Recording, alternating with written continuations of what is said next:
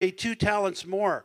Now notice Jesus' response, or the master's response. His master said to him, well done, good and faithful servant. You have been faithful over a little. I will set you over much. Enter into the joy of your master. He also who had received the 1 talent came forward saying, Master, I knew you to be a hard man, reaping where you did not sow and gathering where you scattered no seed. So I was afraid. And I went and I hid your talent in the ground. Here you have what is yours. But his master answered him, you wicked and slothful servant. You knew that I reap where I have not sown and gather where I scattered no seed. You're right about that. Then you ought to have invested my money with the bankers, and at my coming I should have received what was my own with interest. And then he looked around to the others and said, take the talent from him and give it to him who has the 10 talents. For to everyone who has will more be given, and he will have an abundance.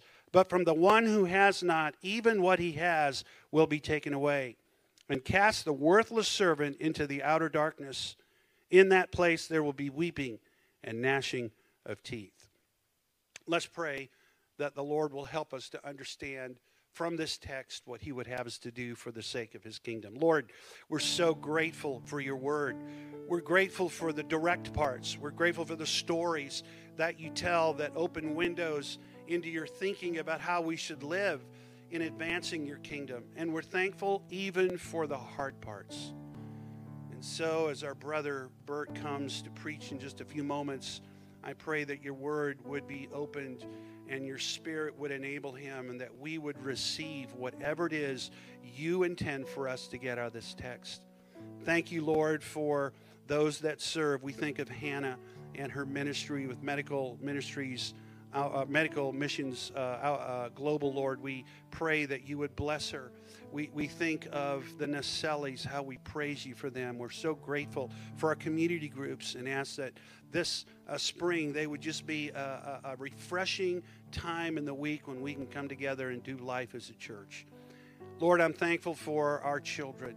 And as they come here in just a moment, may we always be reminded that they are incredibly valuable to you, and they should be to us as well. Help us to cherish them well. Thank you for Garrett and for the team that works with them. And as he comes to speak your word to them and to us, I pray that you would bless it. We pray in Jesus' name.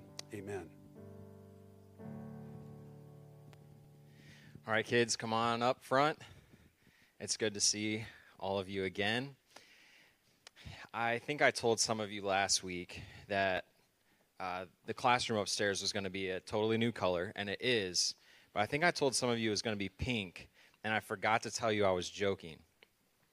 Some of you saw a picture of it, and you were disappointed, and I'm sorry. It's not pink, but it is a beautiful color, and it looks really fitting as a classroom. I haven't used coffee as an illustration in a while, but I am today. So I just want you to observe something real quick. I'm going to take a sip of my coffee. It's really good coffee, by the way. It's so good. I think all of you would actually really like it too.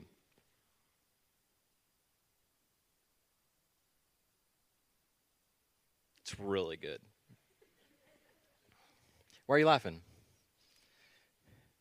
Why are you laughing? You want to tell me why you're laughing, Hudson? Because you made a face like it tasted horrible. No, this is my face when it tastes really good.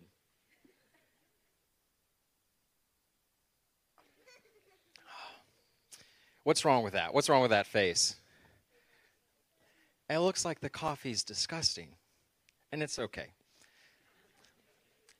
So here's what we're talking about. Let me give you one more. What if I invited you over, and I said, Becca makes the best pasta in the world, and you came over, and you had some of that pasta, and it was disgusting. And then we said, actually, we just opened up a pasta restaurant. You should come. It's like $20 a plate. You guys would really like it. What would you say? You guys are so supportive. You wouldn't come because if the pasta's nasty at our house, you would think, oh, that restaurant's going to be gross too. Something doesn't line up. And today, when we're talking about honoring God's name, all the names that we've learned so far, there's a lot of them, and we're getting this picture of a majestic, holy God. And now we, as his image bearers, have an opportunity to reflect who he is. And so as we live our life, we want to do things that actually show that we're his children. We don't want to live our lives in a way where people go, that's not right. I don't want to go to that church, because that person's no different than anyone else. Right? If we're actually in a relationship with God, there's ways that we act that are different. And you go to the 10 Commandments. Why do you think we don't take the Lord's name in vain? Because if he really is who he is, then we wouldn't say his name flippantly. See how our life changes when we know who God is? And we try to live our lives in a way that points to him accurately. So when we say, this is a good cup of coffee, our face matches that. We want our lives to match with the God that we say he is. So let's pray, and we'll talk more about honoring God's name. Father, thank you so much for the time you've given us. Thank you for this church that is a reflection of the relationship you have with us. And I know we can't reflect you perfectly. Sometimes we just need to be honest and ask for forgiveness for the ways that we fail, and just own up to how we aren't perfect. We don't reflect you perfectly. But you do give grace, a special grace to those in a relationship with you. And we ask that you would transform us. Make us people who can point to you and show off your glory in our lives. And we pray this in Christ's name. Amen. Amen. God is over everything in our lives, is he not? You know, this song that we're about to sing, it's our song of the month. And it starts by telling a little bit of a story, that he came from glory and he took on flesh to save the lost. And because of that sacrifice that he made, there's nothing more that we can do than just praise him and honor him, and say and sing that he is indeed over everything. So we're going to stand and we're going to sing our song of the month, Jesus Over Everything.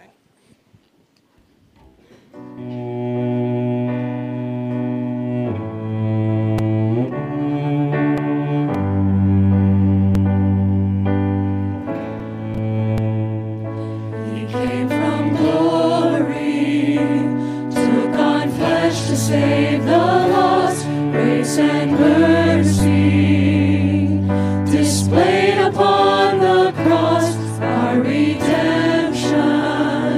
He's the hope for all mankind, one name over everything, one name over everything. Jesus over everything, he reigns forevermore. Our song for all eternity, Jesus Christ is Lord. Who can rival our resurrected King? In one moment, he brought death to its knees, all the power and all authority, one name over everything, one name over everything. Jesus over everything, he reigns forevermore. Our song for all eternity, Jesus Christ is Lord. Jesus over everything, he reigns forevermore. Our song for all eternity,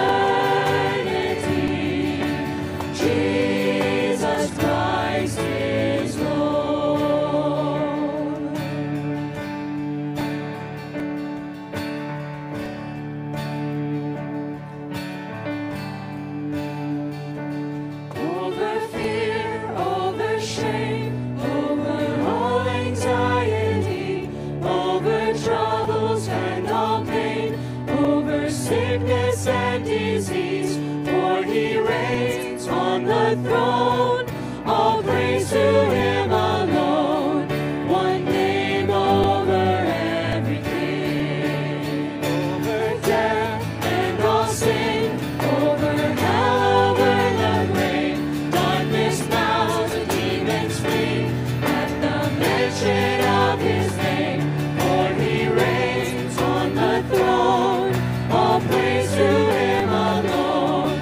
One name over everything. Jesus over everything. He reigns forevermore.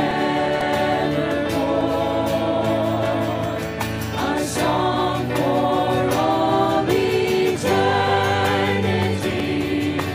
Jesus Christ is Lord. Jesus over everything. He reigns forevermore. Our song for all eternity. Jesus Christ is Lord. Amen. Thank you guys for worshiping. You may be seated.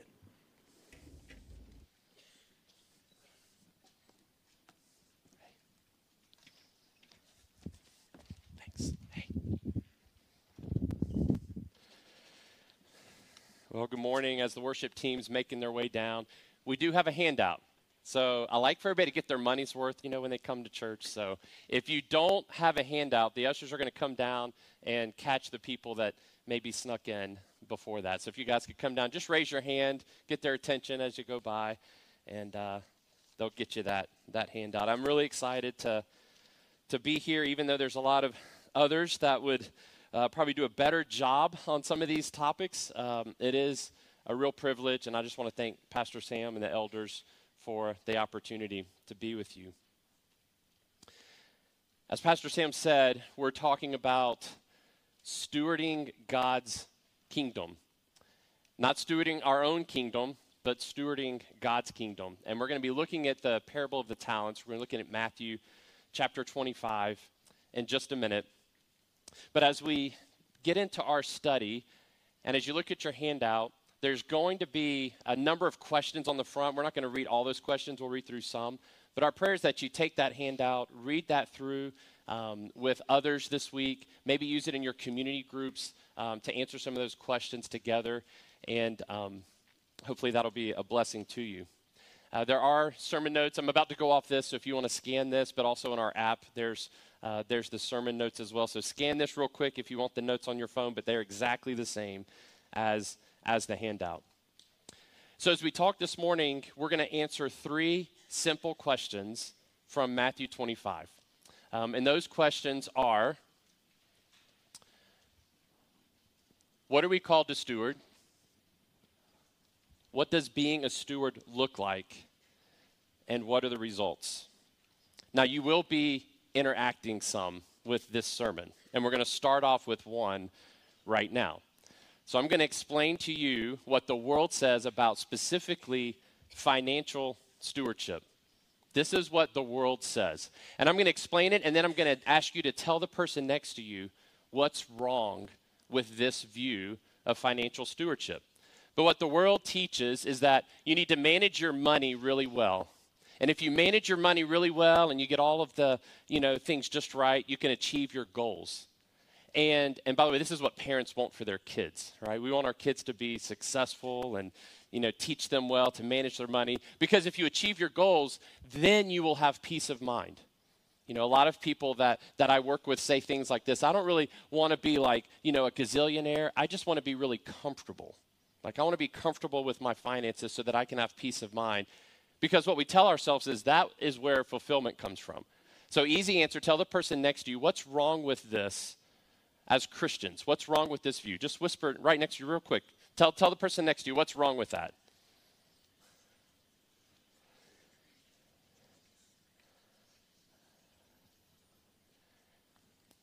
Now, I'm going to show you how we've Christianized this view. in our world today. What we've done is we've actually added a bottom layer to what we call stewardship, and the bottom layer is this. Sorry. Give away 10% first. Gross income, of course. The spiritual people give away gross, not net income, Give away 10% first, and once you give that away, the other 90% is yours to follow exactly what the world says, right? I like Dave Ramsey and some of the things he teaches, but this is what he teaches that I think is very dangerous. It's almost like if we buy God off with our 10%, the other 90% is ours. And in fact, we use language like this: give God his portion first, right? Give your first fruits. And we kind of don't ever finish it off, but we're kind of saying, and the rest is yours to do exactly what you want to do with. You follow this same rule because really fulfillment really does come if you have all of these things. And stewardship is not that. Stewardship is not, I'm going to buy God off with my 10%. I love this quote from, well, I'll get to the quote in just a minute. Let me get there, and then we'll come back to this. I love this quote from Randy Alcorn. I'm going to read it to you. It says, stewardship isn't a subcategory of the Christian life. Stewardship is the Christian life. After all, what is stewardship except that God has entrusted to us? I love the word entrusted because that's what it says in our Bible, that the master does for his servants. He entrusts them with something. He doesn't give them something. So there's a difference. We're going to talk about what is the difference between a gift from God and God entrusting us. We're called to be trustees. And he says, God has entrusted us to life, time, talents, money, possessions, family, and even his grace. And in each case, he evaluates how we regard that and what he's entrusted to us and what we do with that.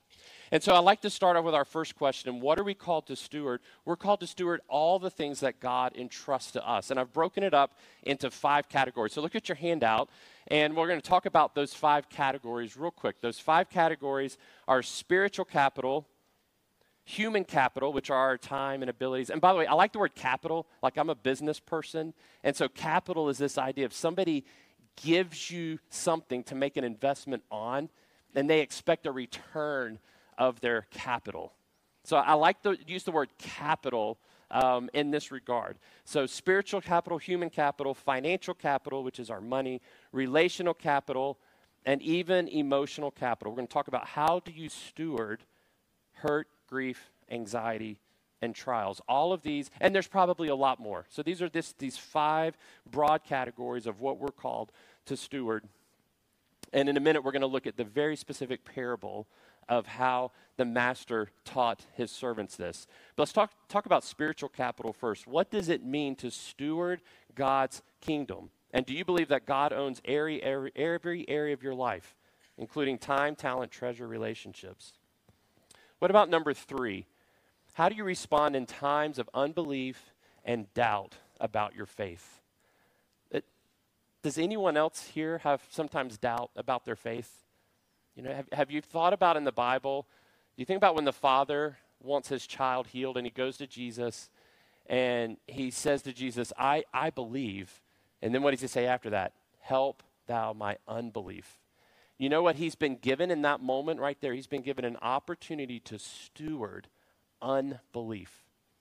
There are times where I look around and I think, is this really true? Is this part of faith really true? Or is this part of my faith belief or subculture, is this really true?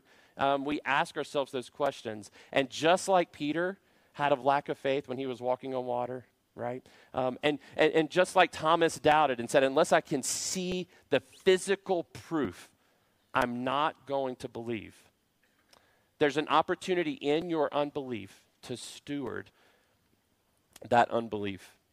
By the way, that stewarding of your unbelief, it comes when you take your unbelief to Jesus. And in all those cases that I just gave you, he often rebuked them. Your rebuking is part of Jesus helping you steward even your unbelief and stewarding all these other areas of life. Where do you find your identity? What is your prayer life like? Last week, the men met, 90 of us, and Nathan Doney shared with us a very challenging devotional on our prayer life. And then are you consistently living a life that is responsive to the Holy Spirit, seasoned with the grace of Jesus, and trusting in your good Heavenly Father? How are you stewarding the spiritual capital that God has given you? Wednesday night in our community group, we went around and talked about what are some areas that what do we worship in our life as, take gifts from God and maybe we misuse those, or how do we not use those correctly? And the most common one talked about in our group was time, like misusing our time. So how do we use our time? So I wanted to show you this when it comes to time. So this is a study I found from the World Bank, and it says if you took all of your years, 78 years of the average life, and you divided it by hours, how many of those years based on the hours that you do a certain activity are part of your life? And so, for example, we sleep about a third of our life, 28.3 years. Some of you sleep more than that, some of you sleep less, but that's about normal.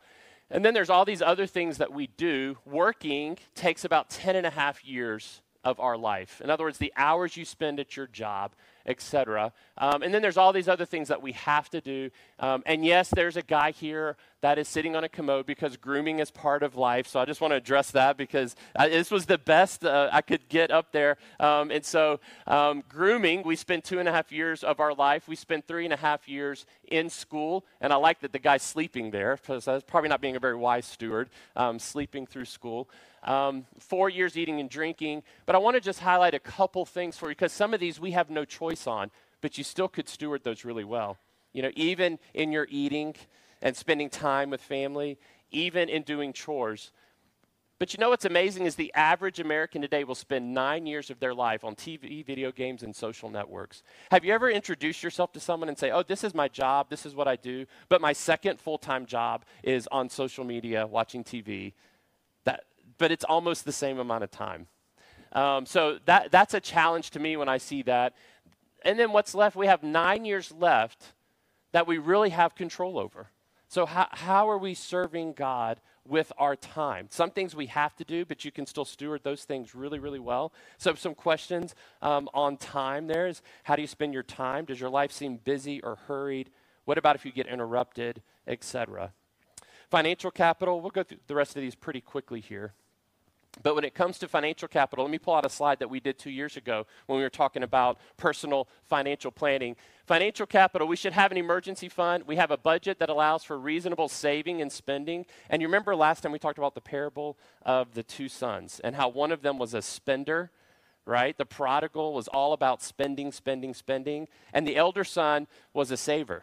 And he said, I've served you all these years diligently. I deserve to have something.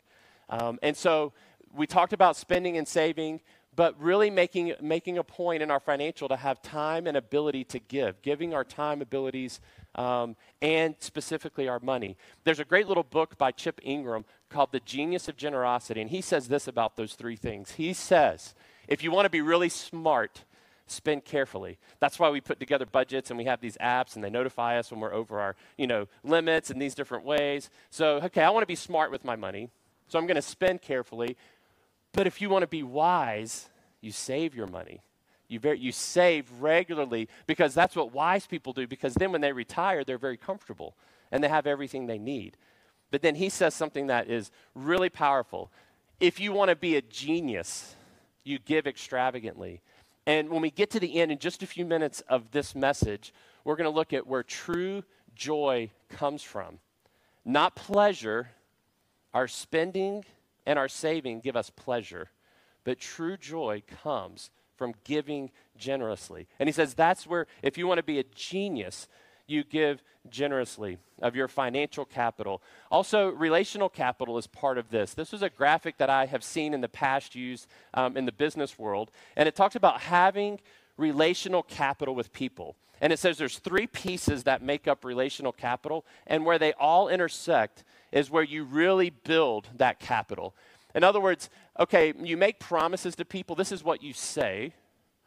And then the way you act, your actions are your behavior. And then who you are is your reputation. And to build relational capital with people, you have to make promises or commitments to them. You have to commit to being with them in your behavior. And it's this little middle part right here. This is where relational capital is built. when we take, though, and apply this from a biblical standpoint, what the Bible talks about is, are you not only hearing the word, but are you doing the word? And then is that impacting other people? So relational capital is your influence over the people around you. If you're a parent, can I ask you one question from here? Are you more concerned about your child's happiness, comfort, and safety, more so than their holiness, faith, and pursuit of gospel risk-taking? You know, if you're a parent, which one of those do you fall more into? What about this? Are you overly dependent on the approval of others? In other words, I'm a people pleaser and I have to have people's approval. Or are you the opposite of that, are you very cool to people? Like, I don't need people. I can push them out of my life. I don't have to look at people. I don't have to talk to people. Give me a book in a room alone and I'm great. I don't need people in my life.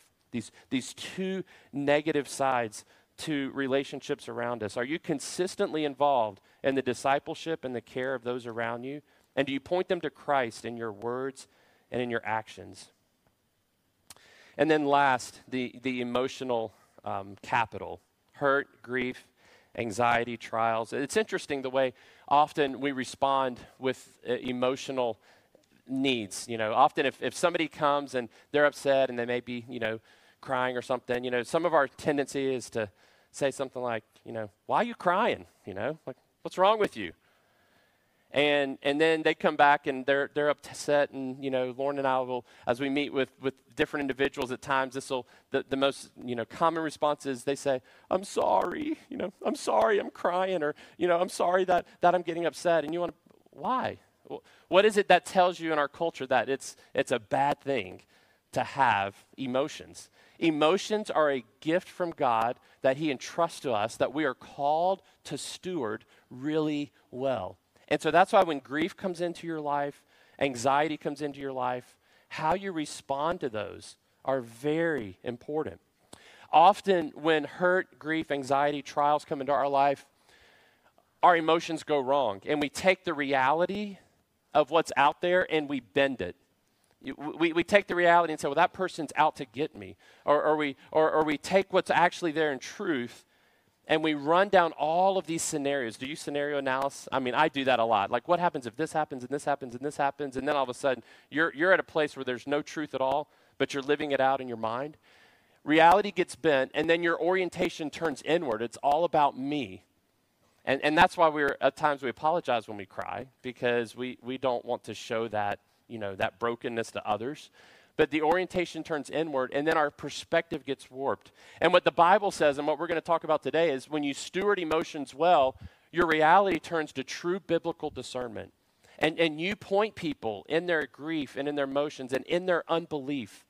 You're pointing them to the truth of God's word. Also, your orientation turns upward. You say, what is God's response to this? And how should I respond? And your perspective turns eternal.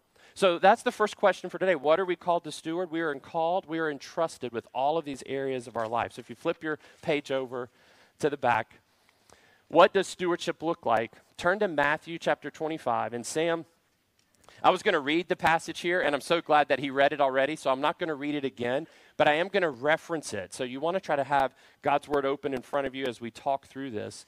But let's look at what does stewardship look like in our lives. So first of all, there's a call. If you look at verse 14, it says, this is what the kingdom of heaven is like. It's like a man who goes on a journey and he called his servants. Real simple, easy point. First point, number one, we are his and he has a plan for our lives. And some of you, I'll just stop and say, some of you right here, you don't actually believe that. Either you're not a child of his, or you don't believe that he has a plan for your life. You believe you have a plan for your life. And yeah, I'll give God the 10%, but the 90%'s mine. But God has called us to a plan and a purpose. And that's point number one. Understand that. Point number two, it says that he called his servants and he entrusted to them his property. To one he gave 5 talents, to another 2, to another 1, each according to his ability. That idea of entrusting is not a gift. The idea means that you are going to have this for a season, and God is going to want this back. However, there's a twist at the end of this parable where there's a kingdom twist that we're going to see at the end. But the idea of entrusting is the idea of being a trustee over something. It's not actually yours. That God says, this is yours to use for my benefit. And by the way, when we practice that the right way, it doesn't glorify us. It actually glorifies God. We actually can look at other believers and say, look at how God has blessed them with the way that they teach God's word. They're using it to build the kingdom. Or maybe God blesses them with success in business or their job, and they're able to use that to bless God's kingdom. So God tells us you are a trustee. And we're going to use an illustration to talk about that in just a minute. So God is entrusting us, and he gives us different amounts according to our abilities. Did you know one way that you find out God's will for your life? Because that's a common question, especially among younger college students. They're constantly asking this question, what is God's will for my life? Well, sometimes God's will for your life is shown by both the limitations and the potential he gives you. I will never be a professional football player. That is not an ability that I have, but God has given me certain abilities that he maybe hasn't given you, and he has given you incredible abilities that maybe no one else has around you. So some of the way of finding God's will is, what has God given me the ability to do? And then you go do it. However, I think some of the times we get into this comparison game, right? And I wonder if the slothful steward, I wonder if he got upset. Why did this guy get 5 and this guy get 2 and I only get 1? You know, like I'm going to be mad at God because I think I deserve to have this. You know, and maybe the guy that had 5 is like, boy, I wish I had only been given 1 because then I wouldn't have as much work to do, you know. So do you look at others and do you compare? But God has entrusted to us to be trustees of what he has given. Again, that I want to just make one more point. The idea of entrusting is different than a gift. Because I think when we think of God giving us gifts, we say something like, I hope I use them well. And I hope I use this gift wisely. And we kind of have in our mind, we can either use it wisely or we cannot, but it's kind of ours to make that determination. So I want you to change your thinking on that. It's not yours. There's a demand back from that. That's what a trustee does. And then there's time. You know, Sam actually highlighted this when he was reading. In verse 19, it says, now after a long time, the master of those servants came and settled accounts with them. This is one of the beautiful things about stewardship. It's not a one-time decision that you make and then you never come back to it again. We have an opportunity every day, hundreds of times a day, for months and for years to make decisions about how to use wisely what God entrusts to us. And you have to recognize that. I think sometimes we say, I'm going to make this one decision about stewardship. You know, I'm going to give this, that same illustration. I'm going to give this 10%, and then I never have to think about giving anymore. I've checked that box, and I'm moving on. And no, what God says is every day you need to wake up, and you need to pray about how are you using your emotional capital, your spiritual capital, your financial capital, your human capital, the abilities God gives you. And we have time to do this. So we are held accountable to that standard. So we must be consistent and we must persevere. And then there's a return. I want to read these because we're going to talk a lot about these verses here. I'm going to give an illustration. But look at verse 16 and 17. It says, and he who had received the 5 talents went at once. I like that. This guy right away, heads out, went at once. And he traded with them and he made 5 talents more. And then so also he that had 2 talents made 2 talents more. But he who had received the 1 talent went and dug in the ground, and he hid his master's money. By the way, that last one, he said, he compartmentalized off his life. He said, this is the master's money, so I'm going to hide it. And then later in the parable, he comes back and says, here, master, take what is yours. But the idea there's the rest is mine. So he did not integrate what the master gave into this total life plan. He segmented that piece off. And God wants a return on what he provides to us. Sometimes we use the word risk. I would rather us use the word faith. Faith is always involved. But even at the end, he says, you slothful servant, if you really knew me, you would have known that I would have been okay if you had just gotten a little bit of interest. Like even if you didn't do all of this grand growth, if you could have just gotten a little bit of interest, I would have been okay with that. You know what that is? That's an exhortation. Even now, start small. Even now, start small with giving. Start small. You don't have to say, I'm not in a position to do these grand things. Pastor Sam's talked about, give up a cup of coffee a week. Start small. Something happens in your heart when you give, even if you start small. So now we're gonna participate together. So we talked about the calling. We've talked about the entrusting, like that God entrusts us. Let's talk about now the return.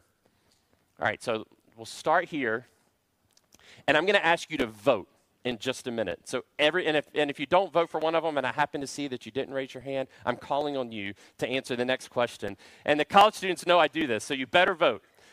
So let me start by telling you a story, and then you're going to vote one of two ways. You're either going to vote for the bank, or you're going to vote for stocks. All right? So here's the story. You've spent 20 years saving, scrimping, cutting, saving $300, $400, $500 a month. And over the course of 20 years, you've saved $100,000. And now you have a choice to make. You have to either put it at the bank, where if you put it at the bank and you invest it for 5 years at 5%, you would get back off your 100 about $127,000. By the way, I'm not saying at the end of this that to be a wise steward, you buy stock. That's not what I'm saying. So let me just give a preamble. I just want you to know that. So you put it at the bank, you get $127,000 back. By the way, this is about what, if you want to loan money to Palmetto for our land or property, these are almost the terms of that. So talk to Charlie Naselli back there at the end if this is of interest to you. So you've saved all these years, you've got this $100,000, and you've worked really hard for this. And you can put it and get the 127. Or you could buy Apple stock. But there could be possibly two outcomes to that. So again, when we vote in a minute, you're going to say, I'm either a bank person or I'm an Apple stock person.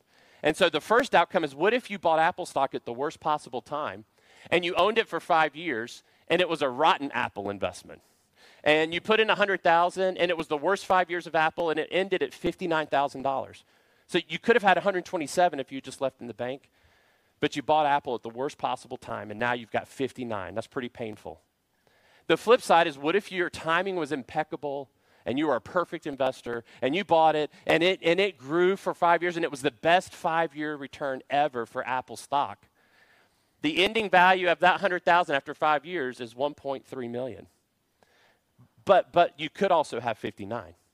So those are your two choices. How many of you would say, don't raise your hands yet, but let me just remind you what you're saying. I would rather have the bank, the guaranteed 127 in my pocket, or I would rather take the risk of losing all this hard-earned money, going it down to 59, but maybe it grows, or maybe it goes somewhere in between those two, maybe, maybe not. And by the way, about half the time, you would have done better with Apple stock, and about half the time, the bank would have probably done better.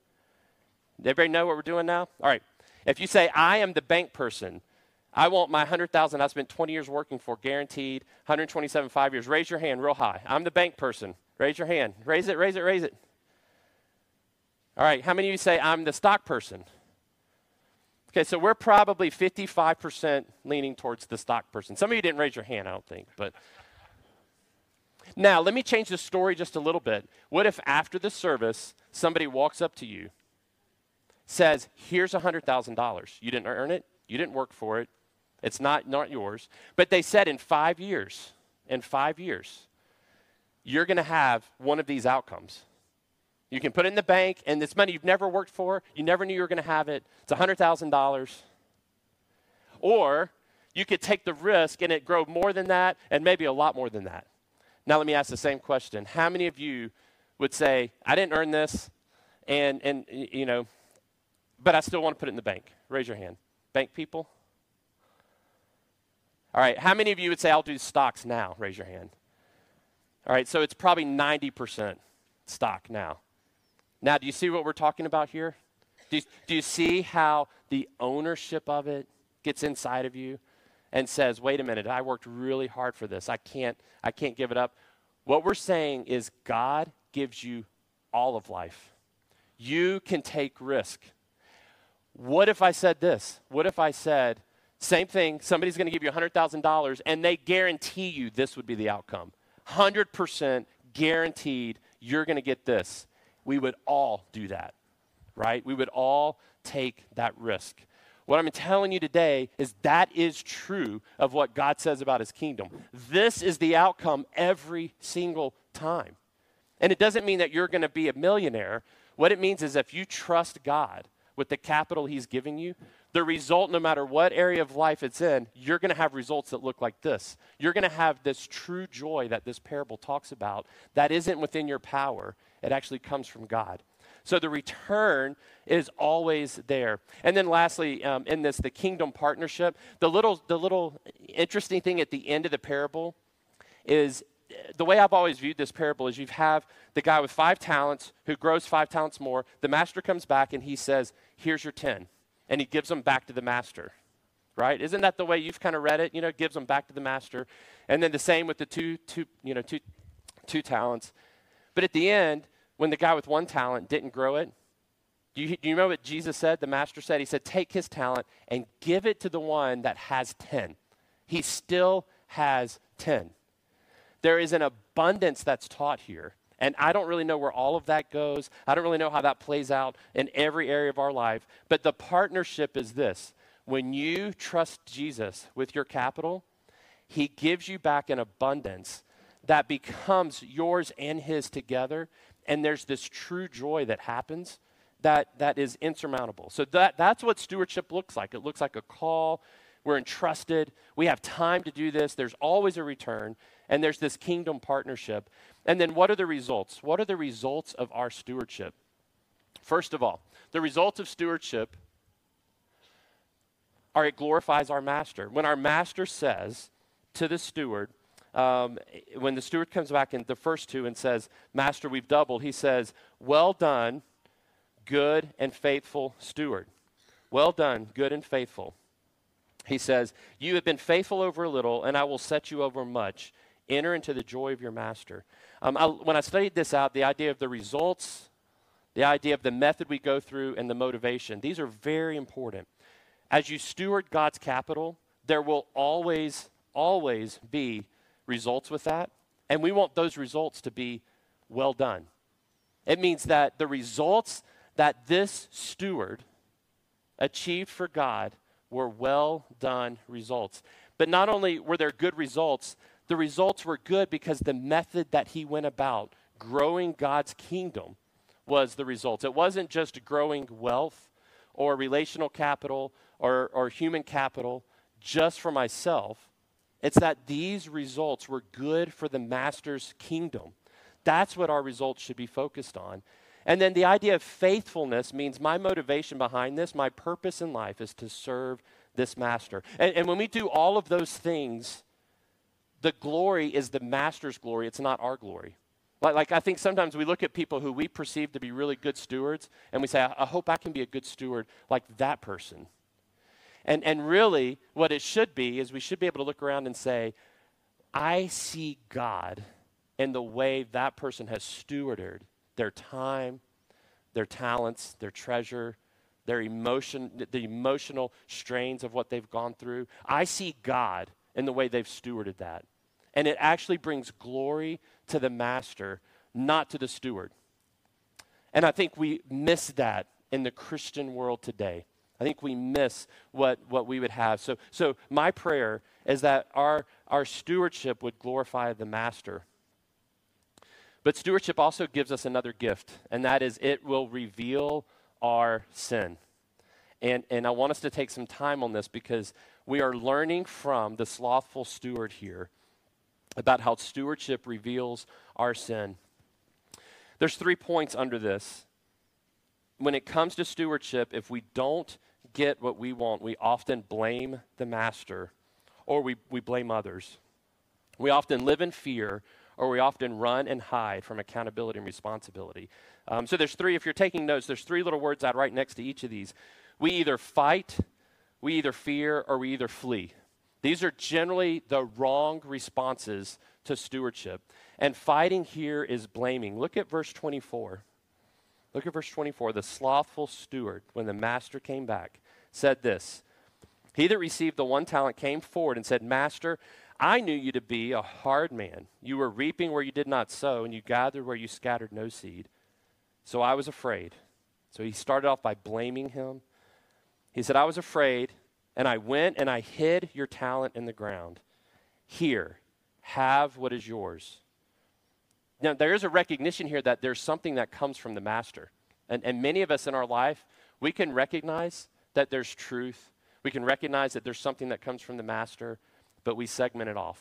And he says, here, you have this back. It's yours. And the master responded back to him. And he says, you wicked and slothful servant. And then he asks a question. He says, you knew that I reaped where I have not sown, and I gathered where I scattered no seed. So if you knew this about me, then you ought to have invested my money with the bankers. And at my coming, I should have received what was my own with interest.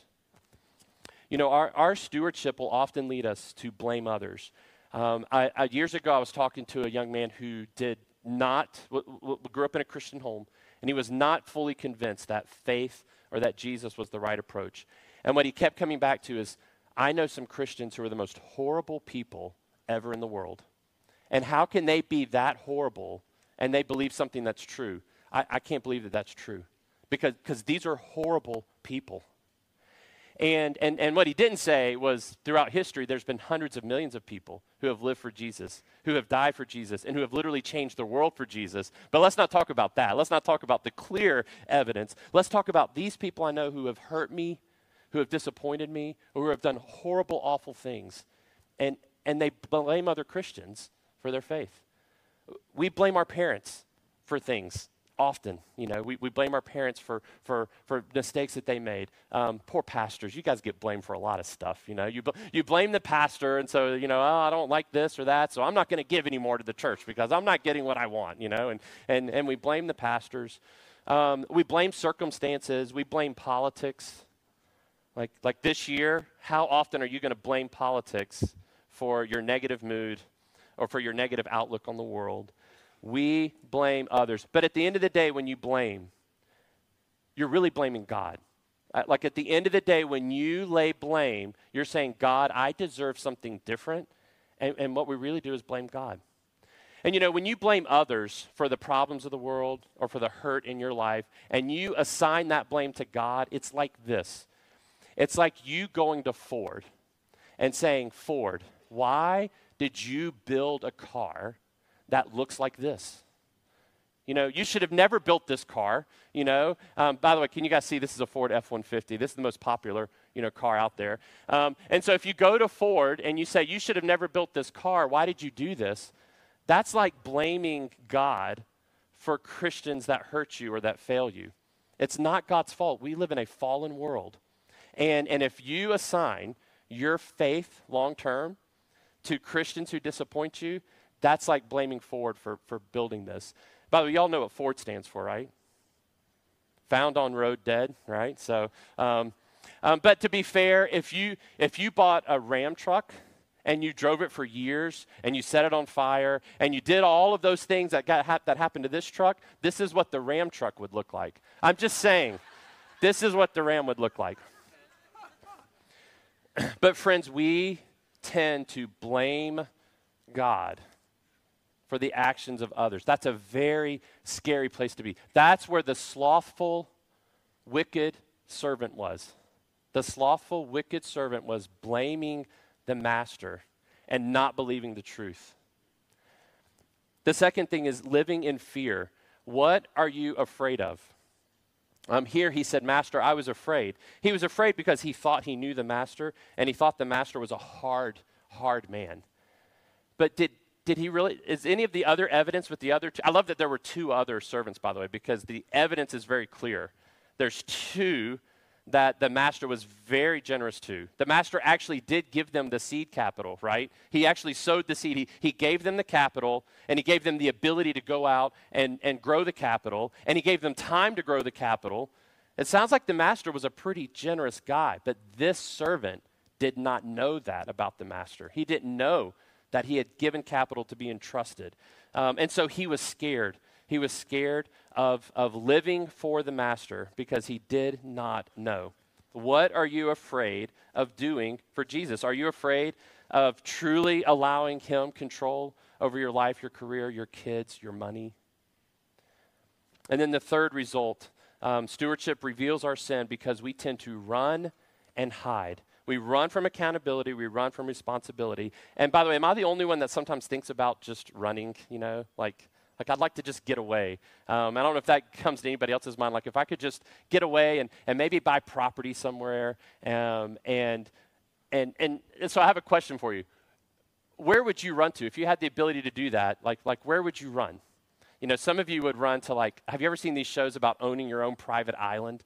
And you watch that and you're like, that would be so nice. If I had my own island and I'd go once a week to get groceries and come back, and then about a week into that, you would be absolutely miserable. But some of you want to go to the beach and have your own private island. Some of you want to go to the mountains and have your own little stream that flows through and just be away from everybody and watch the deer and the elk come through, and it would just be so fulfilling. And then some of you would want to run to the city where you're around millions of people, but you can hide. And you have access to everything you would want.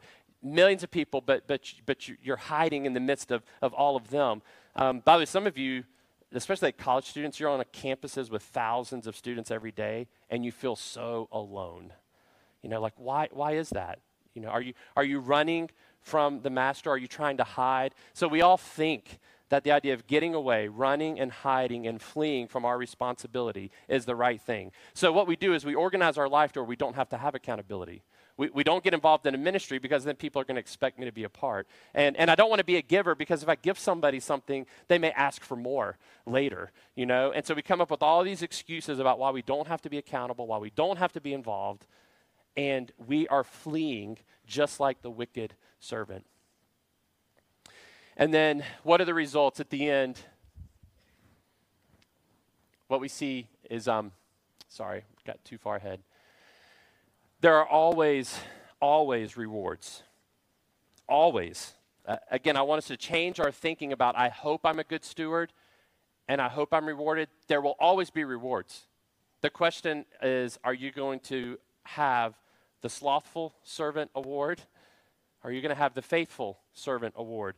And we know from this passage that Sam read earlier, we know that the slothful servant reward is loss and ultimately judgment. It's loss and judgment. I'm going to take the one that I gave you, and I'm going to give it to the one that has 10. And I'm going to cast you out.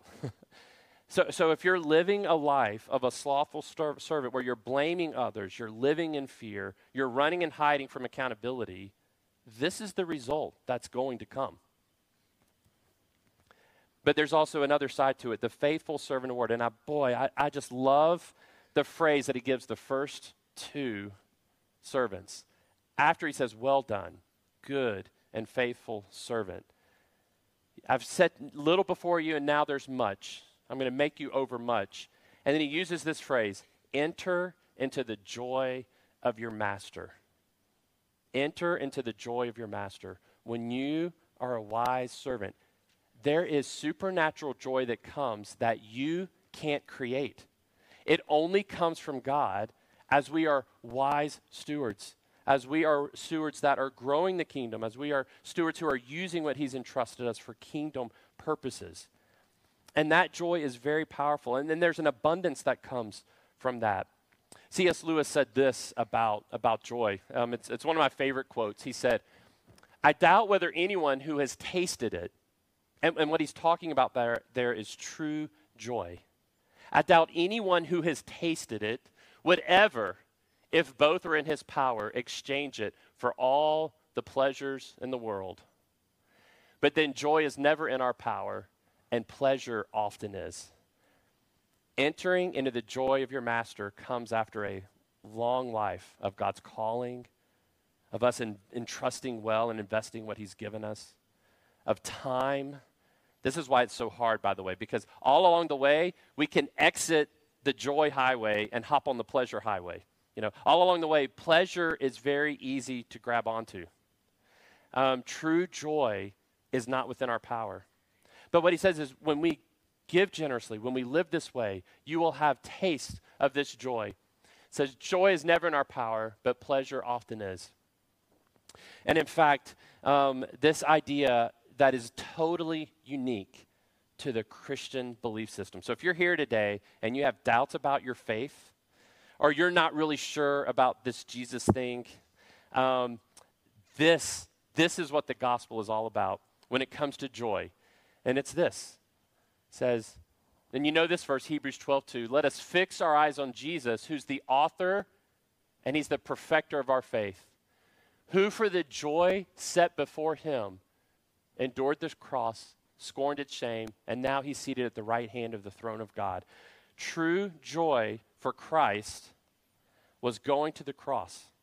And when we say, okay, Jesus went to the cross because he gave us the incredible gift of salvation, and that is true. But the Bible says the real reason that Jesus died on the cross was not just to give you a gift of salvation, it was to fulfill the will of the Father who sent him. Like Jesus says, the joy is me fulfilling the will of the Father. And the byproduct is we get salvation. We get changed lives to be able to live and to be able to follow and to be able to trust and to be able to use well what he's entrusted to us. That's what the gospel is. This is where true joy comes from. So we're going to close, and I'm actually going to close the way I did a year ago in our closing prayer. And in just a minute, I'm going to ask you guys to stand. And when I ask you to stand, the worship team's going to come on up, and they're going to get set to sing. But as you stand in just a minute, what I would ask you is as I pray and as I close in prayer, if you would just take your hands and just hold them out in front of you if you're comfortable doing that. And there's two reasons for that. Reason number one is we need to pray as stewards that we don't hold on tightly to the pleasures of this world. We need to have a hand that's not grabbing the safety and security that money promises, or the feeling of being fulfilled if the right people are with me. We need to say, no, God, I'm not going to hold tightly to these things. Yes, they're gifts from you that I'm entrusting, that I want to use well and steward and trust and be a trustee over. And then the other open hand says, God, will you please place in my hands the things that you need me to do? Will you please entrust to me the capital, whatever it looks like, that I need to use for your glory? For some of you, it's financial capital. And you need to say, I'm not going to hold it tightly. I'm going to allow God, when he entrusts it to me, to use it for him.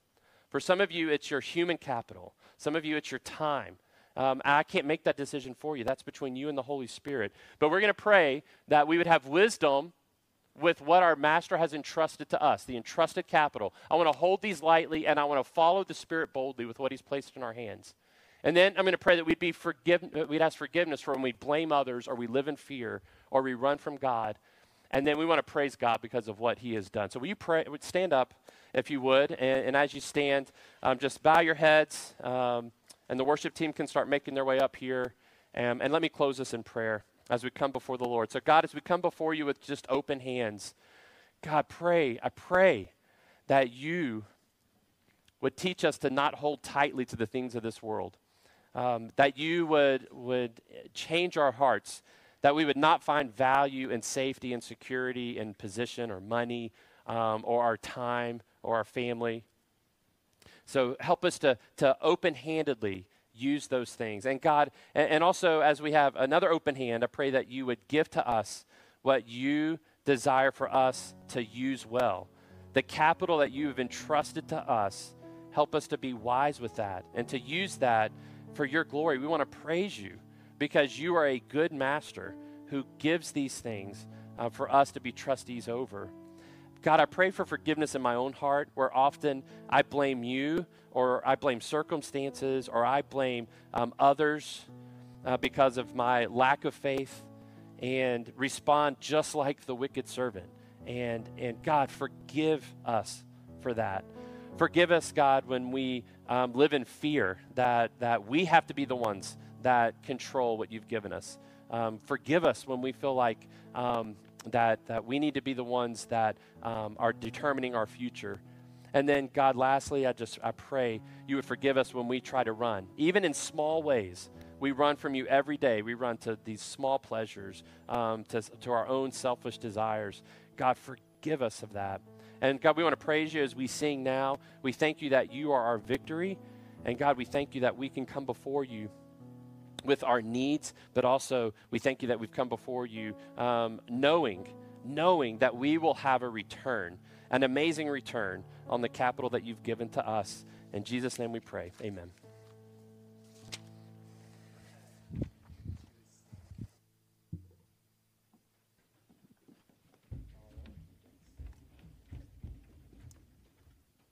We're going to continue to stand and close our service before we do announcements with resurrecting.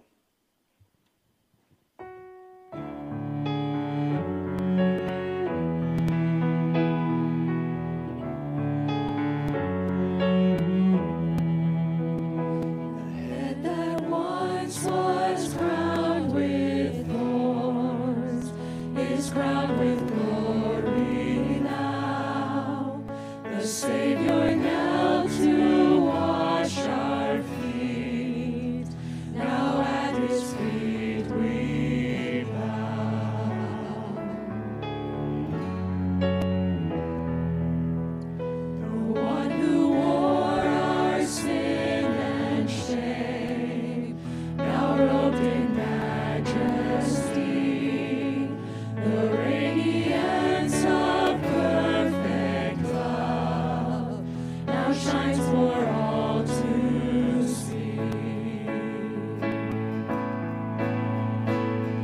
Your name is victory. All praise will rise to Christ our King. Your name is victory. All praise will rise to Christ our King.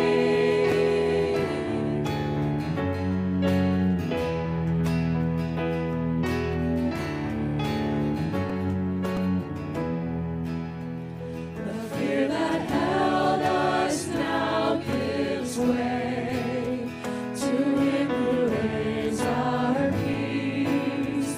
His final breath upon the cross is now alive in me. Your name is victory. All praise will rise to Christ our King. Your name is victory.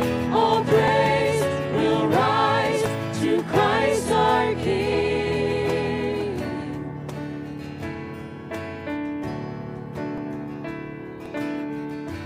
By your Spirit I will rise from the ashes of defeat. The resurrected King is resurrecting me. In your name I come alive to declare your victory. The resurrected King is resurrecting me. By your Spirit I will rise from the ashes of defeat. The resurrected King is resurrecting me. In your name I come alive to declare your victory. The resurrected King is resurrecting me.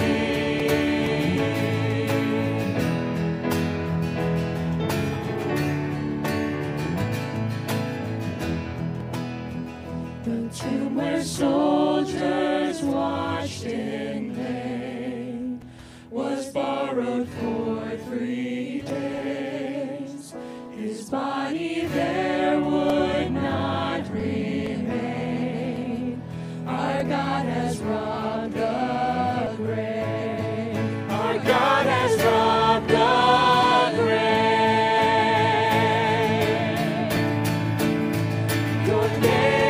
Your name is victory.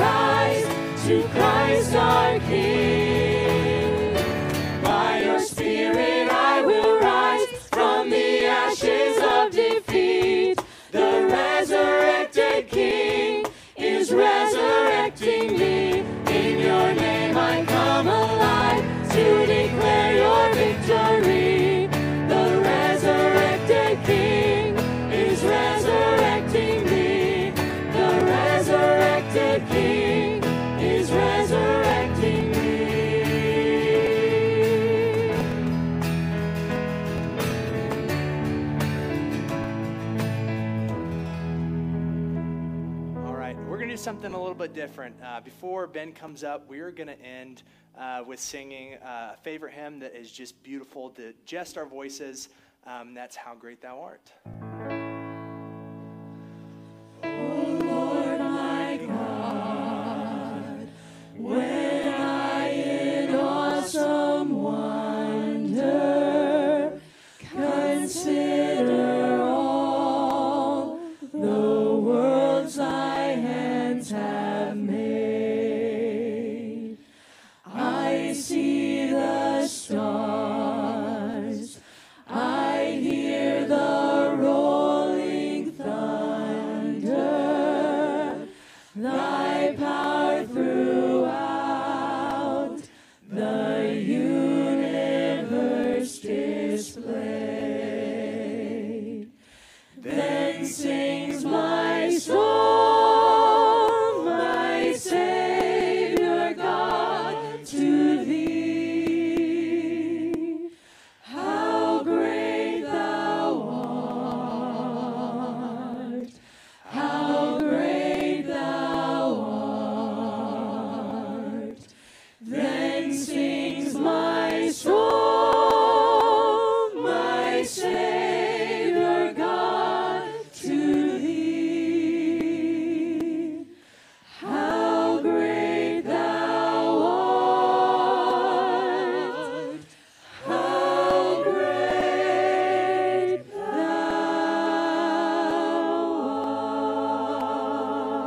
art. Amen. You guys may be seated.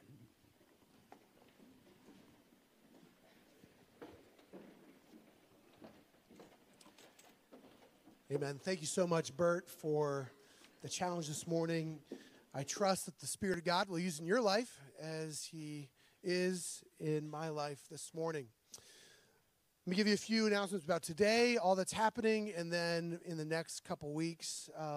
So please take note of what's happening. All the announcements I'm giving, most of the announcements I'm giving will be given also in the e-news or the app. So if you're wanting to have these written down, make sure you sign up for the e-news, or you can find them in the app for reference later. Today, there is the celebration of life service for Lynn Savage. Lynn moved here from Florida about 5 months ago. It's Kim Aaron's mother, and we are unexpected as she passed away. And so the viewing today is from 2:15 to 3:15. The service is at 3:30. So if you knew Lynn, those are the times for you to attend. And then I do want to point out that Lee and Cindy Simmons are back for a few weeks, so make sure that you greet them. They are ministering in China and serving there, and so please say hello to them. They're in the back, and I think they'll be here for a couple weeks before they head back to China. And then you may notice, if you're a parent, you go upstairs into the children's wing. There has been a lot of painting that's happened this week. Garrett has led a team to paint the whole children's wing, and it looks fantastic. And so show your appreciation to Garrett and thank him for all the work that he's done. He's done an incredible job up there.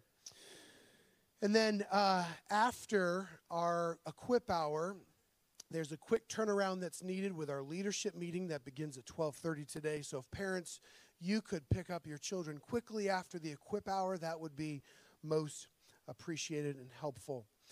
This Thursday at 7 p.m. is the Women's Dessert Fellowship, and that's at the Naselli's. And if you're able to bring a cheesecake, please sign up for that. And that can be done through the app or the e-news. And then there is a baby dedication next week, the 28th. If you've had a baby in the last year, or maybe you've not dedicated your baby and you would want that to be done, that can be done this Sunday. So please fill out the e-news or the app, and that would be helpful for us so that we can plan. And then next week, there is the PBC 101 class beginning. If you're new around here, we want to make sure we invite you to that class, and that would be a great class for you to know more about Palmetto and why we are here. And then, like Pastor Sam already announced, on March 8th and 9th. There's the marriage retreat that's planned. Save that date. The form and the sign-up will be coming out, but please save the date, and that's going to be a great weekend. You're not going to want to miss that. Well, we have our Equip Hour happening this morning, and we have our leadership class in the back, our Spanish class in the back, and then the 3 classes up front. We've got our Young Marrieds class. We've got a class with Bruce Meyer and Jonathan West, and this is a brand new class that's starting today, and it is called Learning to Trust God in the Hardest of Times. So they're beginning that, and you'll want to be in that. And then there's the class that I teach. Actually, Peter's teaching it today, Pastor Peter, and that is Conquest to Kingdom. The college will have their class over at PBC Maine. The young adults class will have their class there as well. Well, will you please stand with me as we close our service? We are grateful for how God has provided, and you continue to give. Thank you for obeying the Lord and giving to Him. Let's read our doxology together from Philippians chapter 4, verse 7. Let's read it together. May the peace of God, which surpasses all understanding, guard your hearts and your minds in Christ Jesus. You are dismissed. See you at Equip Hour.